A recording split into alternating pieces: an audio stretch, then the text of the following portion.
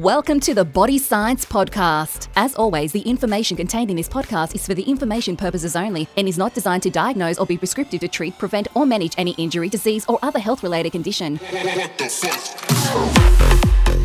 Welcome to Body Science HQ, the world of fit, happy, healthy. And I'm really pumped about today's podcast. We have Dr. Ryan Kohler on. And when you hear the credentials behind this human sitting next to me, you're going to go, no way. That's because when I looked at this, I went, you're kidding me. Like, that's a resume. And next to him is Mark, our in-house dietitian. How are you, mate? Yeah, very good, Greg. Yeah, how are you? One of the exciting parts here is Mark is actually coaching Dr. Ryan. How do we say this? I'm good with Ryan. You're happy with Ryan? Okay. Yeah, pretty down to He's coaching Ryan in his first IFBB Pro Queensland State Champs. Yeah. So, mate, you've got the resume that we all want, and you're going to stand on stage. Like, was it something in the genes? Are you just gifted? How did this happen? I mean, you'd laugh. My parents are so averse to exercise. Really? And never achieved in that department. They were obviously cultural music teacher, and my dad is an accountant. They love sport, but they themselves just don't like exercise. You know, we grew up outdoors and playing sport from 3 or 4, and we were in this small town, East London, which is in South Africa, and a gym actually opened up down the road when I was about 15. Yeah. And I went down there and actually signed up without even telling my parents with my pocket money. Nice. And that was really the start of the exercise journey in a more like formal way for me. And yes, always played sports, still do. Obviously not contact sport. I'll be smashed now, but you golf, tennis, and I'm somewhat active. But the weight training really was something that I just linked into right from the age of 15, and then trained, and because it was great for rugby and wanting to be, And I honestly haven't stopped. I would maybe if I've got a bit of a niggle, I might take a few days off, or we went away for a holiday, say. But in 35 years, I haven't stopped. Is that right? Mm-hmm. It's really refreshing to talk to someone with your qualifications, which are incredible. And just before we come on, Mike, you're talking about nutrition and products and all. You just don't hear that very often from doctors. And are you unusual in that space, or is there a trend heading there? No. I mean, you just talked about 35 years of lifting, but... Yeah, because I think, one of my big motivators in getting into sports medicine in the first place, apart from the fact that I cannot work night shift because I'm the worst doctor at night time and a hell of a grumpy without sleep. But that's a bodybuilder in you.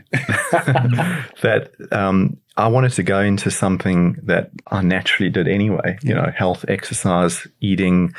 And so the medicine aspect sort of just fueled that. But I honestly, Greg, I don't think a lot of doctors do have the knowledge in this space, particularly not supplementation, training, healthy eating. I don't think certainly it would be the minority that did. Yeah. But for me, it just came naturally. And, when I went to university, got stuck into the University of Cape Town gym, and obviously it was supplements and protein powders and egg whites, and used to smash about 80 egg whites a week. Yeah, I can imagine, yeah. But so I guess it's a lifestyle that you can either enjoy or not, and make a choice ultimately. Yeah, I like that. I do like that. Let's rip straight into, you mentioned sports science, and Mark gave me an overview here, and I've actually got it written in front of me. Do you want me to hand it to you so you can actually see what you've done? Because it's impressive.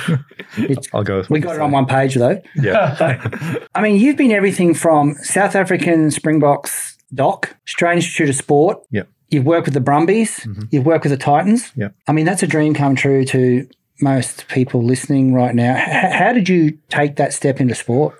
Again, at university, I knew that I wanted to be in the sports. While I was studying medicine, I knew sport was where I wanted to go. And in 1985, the Sports Science Institute of South Africa was founded and built in Cape Town, right next to the famous Newlands Rugby Stadium. And that was headed up by Professor Tim Noakes, who's obviously a big name in running and endurance sport. And I actually enrolled in a study. They were looking at muscle biopsies and strength athletes. So I stuck my hand up. I think there was a little bit of a cash incentive to go as a student. You definitely put your hand up for that one. And got to know these guys. And so straight after medical school and doing my internship, I enrolled in a master's in sports medicine, an MPhil degree, and they ran it through the University of Cape Town at the Sports Science Institute. And when I finished that in 2003, I applied for the Stormers and Western Province team physician job, which I got. And that led on to then being contracted to South African Rugby, which I did for 7 years. In fact, I did all three. I did the internationals, plus the Stormers, plus Western Province, and it was a full-time, full-year contract that you dedicated to. And I think ultimately, the thing that I miss the most is the players, and the relationships that you build with the players. And not so much the admin or the board and having to account to the board and attend board meetings as to when players are getting back on the park, but the relationship with the players. And the way I measure it is that, I would never sacrifice their health for the performance of the team. Their health and safety was paramount and came first. But where we could assist in, say, returning a player earlier to the benefit of the team, we would. But again, the measurement was, is this going to be detrimental to the player? If the answer was yes, I ruled them out. Yeah.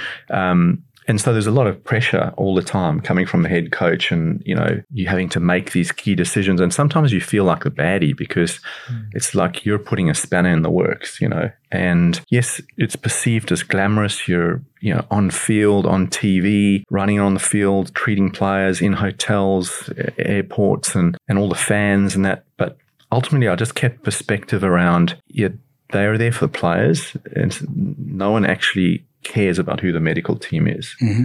And the professional gap that you have to keep with the players and the other management, it's an important marker, because you can't start blurring the lines and the emotional involvement in key medical decision making. Yeah, so I was never buddy with the players, but I always showed them ultimate respect, expected the same from them. And to this day, if I bump into players that or come across players that I worked with, they'll always stop, talk to me, and I thought that's a good indicator that they've still got time for me, that I must have done something right. Yeah, for that's them. Great. That's so good. And even now in the South African team, Dwayne Vermeulen and Dion Fourie are guys that I worked with, when they were youngsters. It makes me feel a bit old, but they're still around, and credit to them, that they've got the longevity in a sport like that. It's incredible. Amazing athletes, Maybe you can jump in briefly, because I'm such a huge rugby fan and fanatic. And we're going to start talking South African rugby. Here we go. Very briefly, if you don't mind, Greg, you're talking about the Stormers. Insert the ad. Sorry, only joking. Talking about Stormers in Western Province. That's where I was born in Cape Town, and grew up supporting those teams. And then here we are sitting on the couch talking about the time when their doctor. It's pretty special. Yeah. I mean, it's such a brand in South Africa, the Stormers rugby, obviously. It is huge, and then everyone, all our listeners, I think, know about the beauty of Cape Town. And then here we are now sitting during the 2023 Rugby World Cup. At this current stage, we're in the pool stages, and probably when this drops, it'll be quarterfinal stage. South Africa are probably taking on France in the quarterfinals. You mentioned Dwayne Vermeulen, still there in the team, still playing now. So it's pretty fascinating, and it's pretty cool that here you are over here with us. You did talk about, maybe just briefly mention those days where you said you used to get on the golf course with them, and a couple of the guys that you would play golf with, and a couple of the games that would go on. Well, they relied on me I was essentially firstly the team physician, team doctor, but I was also the golf coordinator. So I would, depending on where we were, I often took my clubs with me on tour. Can you believe it? I was a fanatic, but and I'd be the one teeing up the course, phoning them. Okay, we need four balls, and then checking which players are going to be on there. So, and the blooming coaches, they were in too. In fact, Rassie Erasmus, who's the current director of rugby, I worked with him. I've toured with him, and he's a golf fanatic too. But so competitive. And the nervous thing about playing with him is that there's always money on the hole, and we were so we're not even in his salary bracket, and he's just pounding the dollars on the hole, and I'm just sweating, thinking, oh my God, how am I going to hit this ball? And when you're sitting over a putt for like $300, you don't even have $300. So, but it was good. That was the camaraderie that and a little bit of the social interaction that I did, just so that you had to be a part of the team. Yep. It's a team ultimately, and everyone's a team player, but just how you manage yourself as medical staff in that environment, you got to just keep very clear. But we still had a hell of a lot of fun on the golf course. And in fact, I mean, it's probably when the Stormers of South Africa used to come to Queensland to either play the Reds or to play a test match at Suncorp. And Suncorp for me is the most amazing stadium, probably the best one close to Twickenham that I've been to.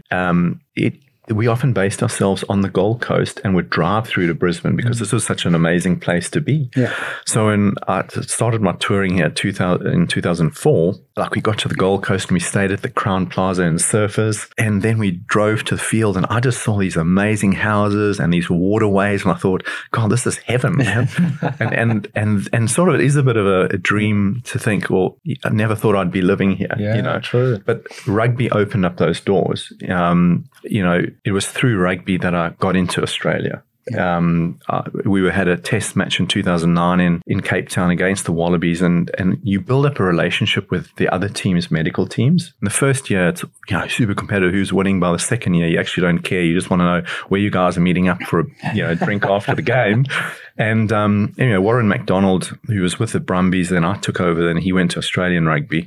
We had a meal and he said, do you want to come and work for the Reds? I thought, that sounds pretty cool. And so, long story short, I couldn't get the registration, the medical registration to work as a doctor in Australia. And anyway, a couple of weeks after that, because Warren lives in Canberra, he said, he rang me up and said, hey, there's a position available at the Australian Institute of Sport. And the rest is history. 6 months later, I'd moved. They'd paid for my visas, my whole family across, and then started the journey in Australia, first in Canberra and then eventually to the Gold Coast, ultimately because I knew I wanted to get to the Gold Coast. I like that. Because of what I experienced in 2004. Yeah. So was Chris McClellan there at the Titans when you were there? Professor Chris McClellan? No, it wasn't. No.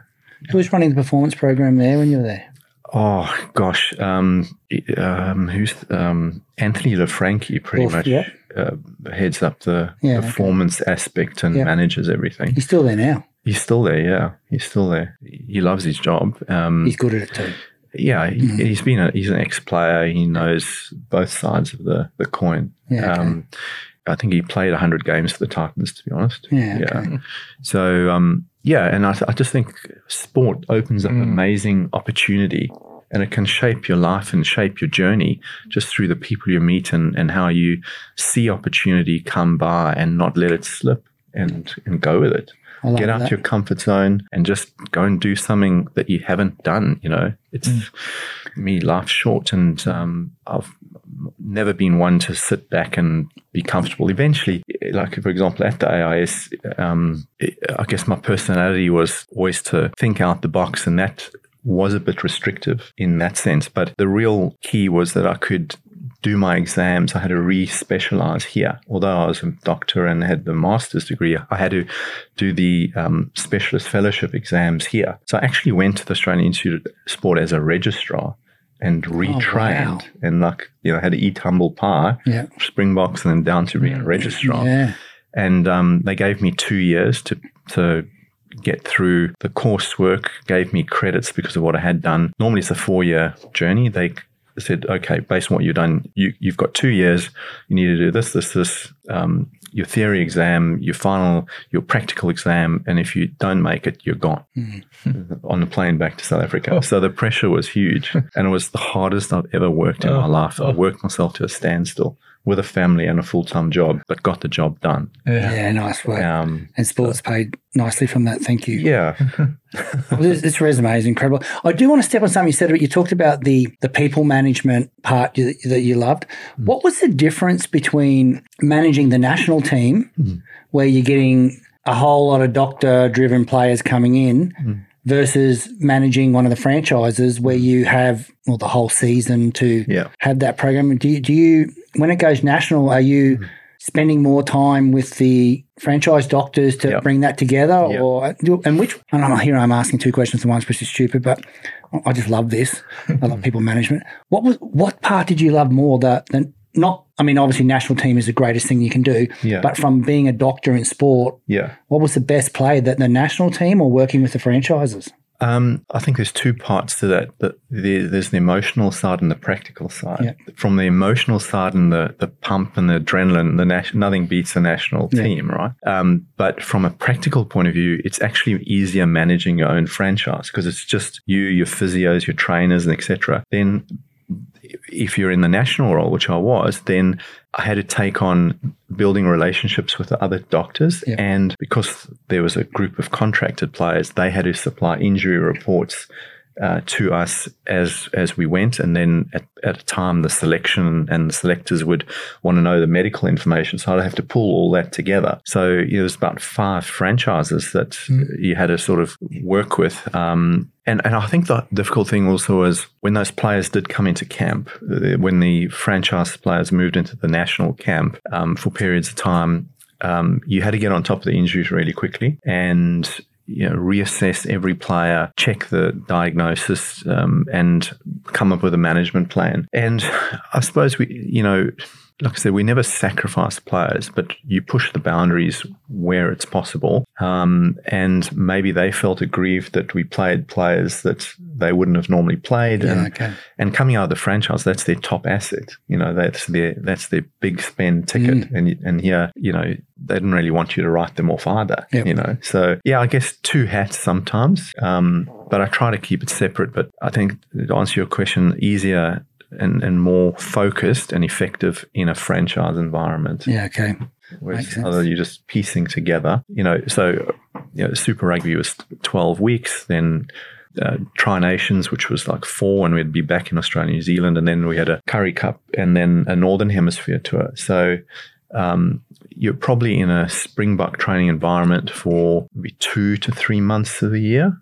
Or if you include the training camps, probably 3 months of the year, and the rest of the time you don't see those players. This podcast is brought to you by the new BC Energy. Need a boost? You want that 160 megs of caffeine, 100% sugar-free, 3 flavours, Ice Blast, Berry Burst, Lime Crush. BC Energy is your answer. Whether you're looking to crush a can or crush a workout, Mark. Raise the bar, raise the can. Boom. Which football took its toll the most on the players? Was it playing in like the World Cup where you're backing up over and over again and you're playing with players you probably don't know overly well, so you're going to put yourself in some situations that you might not normally in a week to week, or at the clubs, like at the end of a game, like I know Dr. Max said to me, rugby league is like triage. At the end of a game, it's like chaos in dressing sheds. And I was just wondering from that perspective, is it when the guys are playing nationally and heavily, is that taking a lot more on the players than playing their traditional seasons? I think it is, Greg. We know statistically, if we look at tournament play across most sports, your injury rates are higher in tournaments. They're least in training, but they still occur. Of training injuries, 50% occur in the gym, interestingly. Within a season, you'll have a set injury rate, which we could monitor and check, and then you got your tournament play. So the attrition rate's higher in a tournament environment for sure, just because of the spacing of the games, and you're trying to manage that the whole time with GPS data. But I think the mental toll on everyone can't be underestimated as well, and the pressure in tournaments is something you have to experience. Everyone's feeling it. It's great when you win. It's tough when you lose. I can imagine. And, even I had this theory as well that honestly, the games that we won, the injuries were less because the players were celebrating and, looking for the closest beer. But when we lost and it was a very quiet changing room and the coach didn't have much to say, then we definitely would see a lot more bumps come into presenting to the medical team, because after a game, it is quite chaotic, and all you're really trying to do is do a quick check, maybe scan, ultrasound them and say, okay, who's going for an MRI scan here? And it's tough on the road to organise MRI scans because no one really wants to help you ultimately. Whereas in your own town, you've got your go-to radiologists and they'll do it that night for you. But you're just trying to work out who needs a scan, and are they going to be playing next week? That's the first question the coach will ask you. Is he in next week, or how long is he out for? And you got to start making that kind of assessment real early. Always say that a runny nose is a medical emergency in an international team. It's that important. That, Absolutely. If the worst was just a player coming to me on the Thursday with an upper respiratory tract infection or gastro, and that is just a tough management scenario, more than the actual injury, is the medical things like that, because it can rule them out, and can change the team dynamics pretty quickly. Yeah. So you always hear it in the press conference straight away. The press asks the coach, okay, so what's the, we saw that player go off injury. What's the state of the injury? And then the coach straight away is saying, the medical team are busy doing their thing right now, busy doing their assessments. It'll take 24 to 48 hours to find out. That's right. It's exactly like you said. You can picture that you guys running around. Well, it's 7 days a week work because, the players can be recovering on the Tuesday, but we're at the scans, looking at MRIs and stuff. So there's no real break for the medical team other than if you can get that half day Wednesday to get on the golf course. But ultimately it's a 7 day a week job. And you're always on call. Like if I'm in with the franchise, players can phone you any time of the day or night with a problem, like they're sick the night before a game. And so I think that took a toll in itself. And then the international travel does take a toll as well. And the timing of me moving out of it after 7 or close to 8 years was perfect. I was pretty much cooked and done and burnt out at that point. And the change to Australia and the AIS was just a breath of fresh air. Well, I got to see female athletes, which I didn't really do. And then also had the privilege of working with some amazing Paralympians. So that's, again, opening up pretty cool, different avenues of your career, Yeah, wow. Mark, I think it's time to talk about Ryan the athlete now. Ryan the athlete, exactly. And you've been working closely in that space? Yeah. I mean, you mentioned coach, and I think that's a bit too far. I haven't quite been your coach, have I? But I've been a dietitian for sure, and I'm very proud to be able to say that. I think you've done a lot in the coaching space as well. You've taken care of your training, I know, and you do a lot of your training from home. You've got a home gym, and then you go into the larger gyms on the weekend to mix it up, I know. But on the nutrition side, it's been a 12-month process, almost to the month, where you know, I first came to you to get my own injury healed in the hamstring from squash. Yes. And then that's right. Next thing you were saying that how about a meal plan just to tighten things up? Yes. And then we booked in we started seeing results fairly quickly. And we said, well, how about a photo shoot just to keep you on track? Right. Let's do a shoot. And that was way off my comfort zone. Totally. That was on your Insta account, wasn't it? Yes. That was that photo. You saw that. Gosh, I did. That was in March. It was in March. We remember that. We had some Body Science products in there. That's right. Around the pool area. Yeah, absolutely. You had I used them anyway. Yeah. And we saw a big transformation there when we looked at the photos, because the photo shoot, I think, is so important for our listeners, like to see that it's really motivating, isn't it? Yeah. Because then you can look, hey, Ryan, did you realize how much we've achieved in the past 16 weeks? Here's your start. Look at this. You and shoot. And then we said, well, what's next? And then what was next? Well, okay, we concocted an idea around the comp, about competing. So in total now it's 12 months. It's 12 months, and how many kilo have you lost? I'm heading probably to 15 kilograms. I started at 105.5, and I'm sitting just about around 90.5 now. Can't believe how good you look. Yeah. So it's been a journey, but I've loved it, and it's in my DNA. So it hasn't been a chore. It's just sharpening up on a few things and ironing a few things out. And with Mark's expertise in that space, and he's obviously humble, but he's helped me massively in the way I think about training and competition, and he's walked a road with me on the posing side, and how to actually prep and things is been very valuable. It's been amazing to work with Mark and having a good team around me to help out. It's great. So, did you find it difficult, Mark, because I mean, you're a world champion yourself in that space up on stage, and obviously you truly understand what happens before you get on stage, and people who have never competed don't get it, like when you're carbs, hydration, the whole lot. Did you have concerns thinking, okay, this one's a doctor?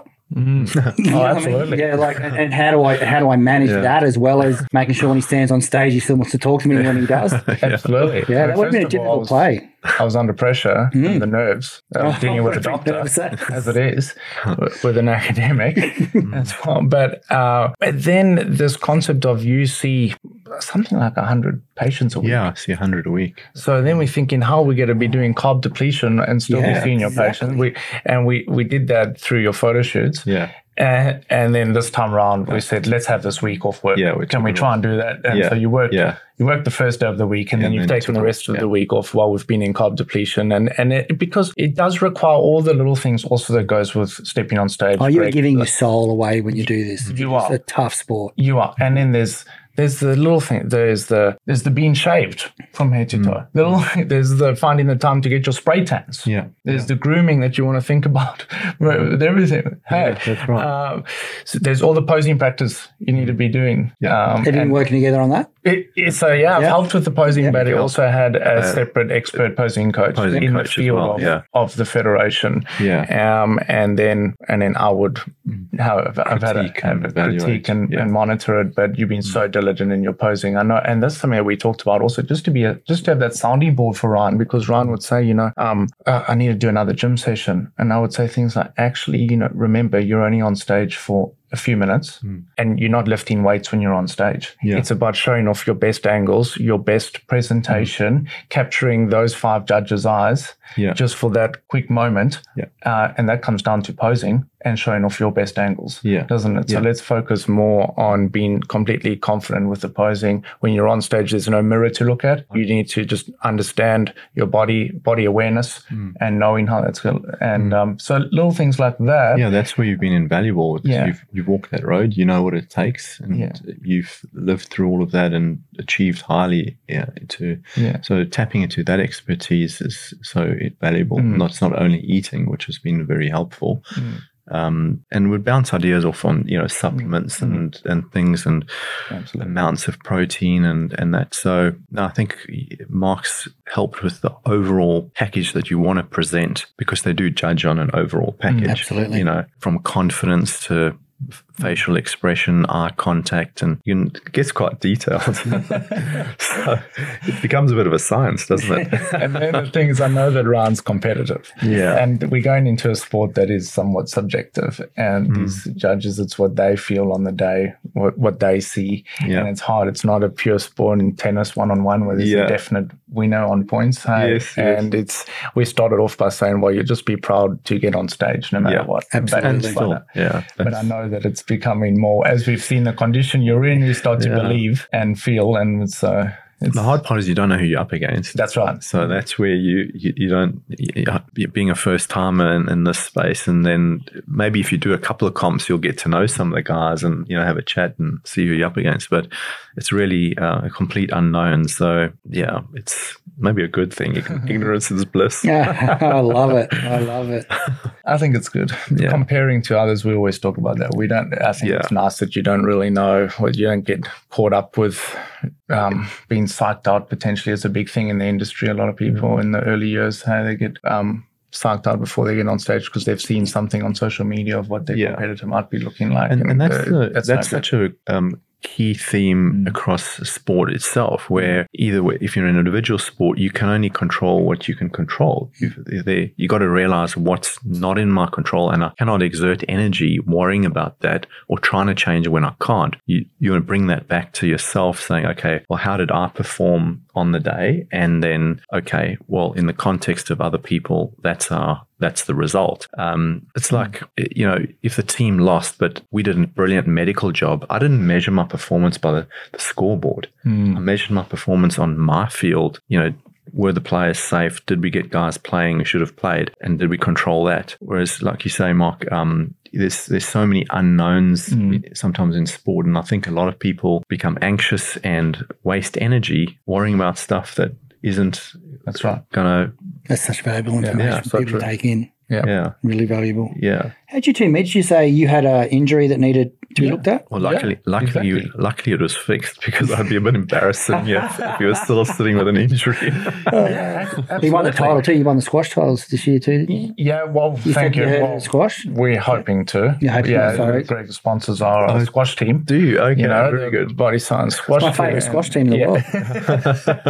And so we're under pressure to bring in the trophy. That's right. But Ryan fixed me up on that. I mean, I had a bad hamstring injury and I couldn't and seek the answer. Yeah. And GP referred me to you. And that was it. And it was good. Like, so you should talk about your specialist form of treatment that had worked on me and works on so many. Yeah. Because it's quite groundbreaking. So, you came in with the classic tendinopathy. It's a tendon degenerative injury, which you can tweak and flare up acutely, for example. And in the last 10 years, there's been a massive shift towards biological growth factor treatment in sports medicine. Initially, the Spanish, in 2009, they did a seminar in Harley Street in London, and I attended that because we were playing England at the time, just coincided, and they were promoting the use of whole blood as treatment for different sports injuries, and they had treated Rafael Nadal's, patella tendon. He had patella tendon issues for a long time. If you look at the pictures of his strap, and they in fact used PRP on Tiger Woods as well. Okay.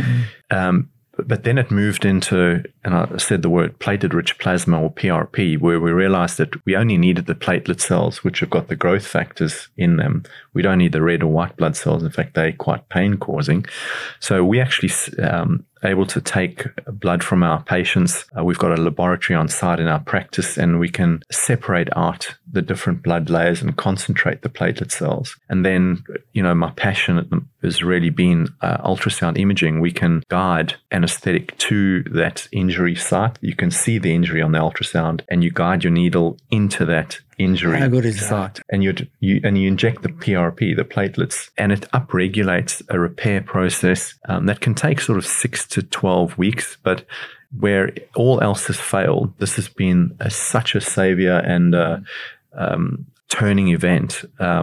I've worked with it for the last 10 years. I did a study at the AIS looking at PRP treatment for patella tendinopathy, which we saw a lot in our basketball players and volleyball players in the jumping sports, and it gave good results. It was superior. PRP with exercise therapy was superior to exercise alone. Okay. The classic isometric strength training program that you do for tendinopathy, and then just developed it. And so now I would probably do 2,000 to 3,000 PRP injections a year for different injuries. Yeah. Tendinopathy, and also in arthritis, muscle strain injuries, chronic ligament injuries. It's got a huge diversity of application. Obviously, it's grown in the cosmetic space as well. And, many men and women will go for PRP facials, or that because, again, it's regenerative medicine. It's improving the texture of your collagen. Wow. And strength of collagen. So that's what we treated in Mark, is we're able to use PRP treatment under ultrasound guidance through a set of 3 treatments, and then he does his exercise rehabilitation and strengthening appropriately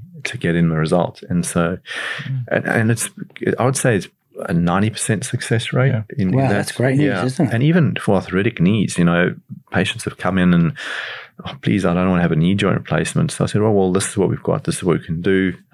We can also use a shock absorbing gel in your knee as well, but the PRP is important. And we reduce their pain, improve their function. They're happy as Larry and don't go for the op, So it's quite rewarding in that sense. 54, you're singing my song right now. I'll give you that. There we go. A couple of niggles. Yeah, exactly. I've got a few niggles we can talk about. That's what everybody wants to hear. Yeah.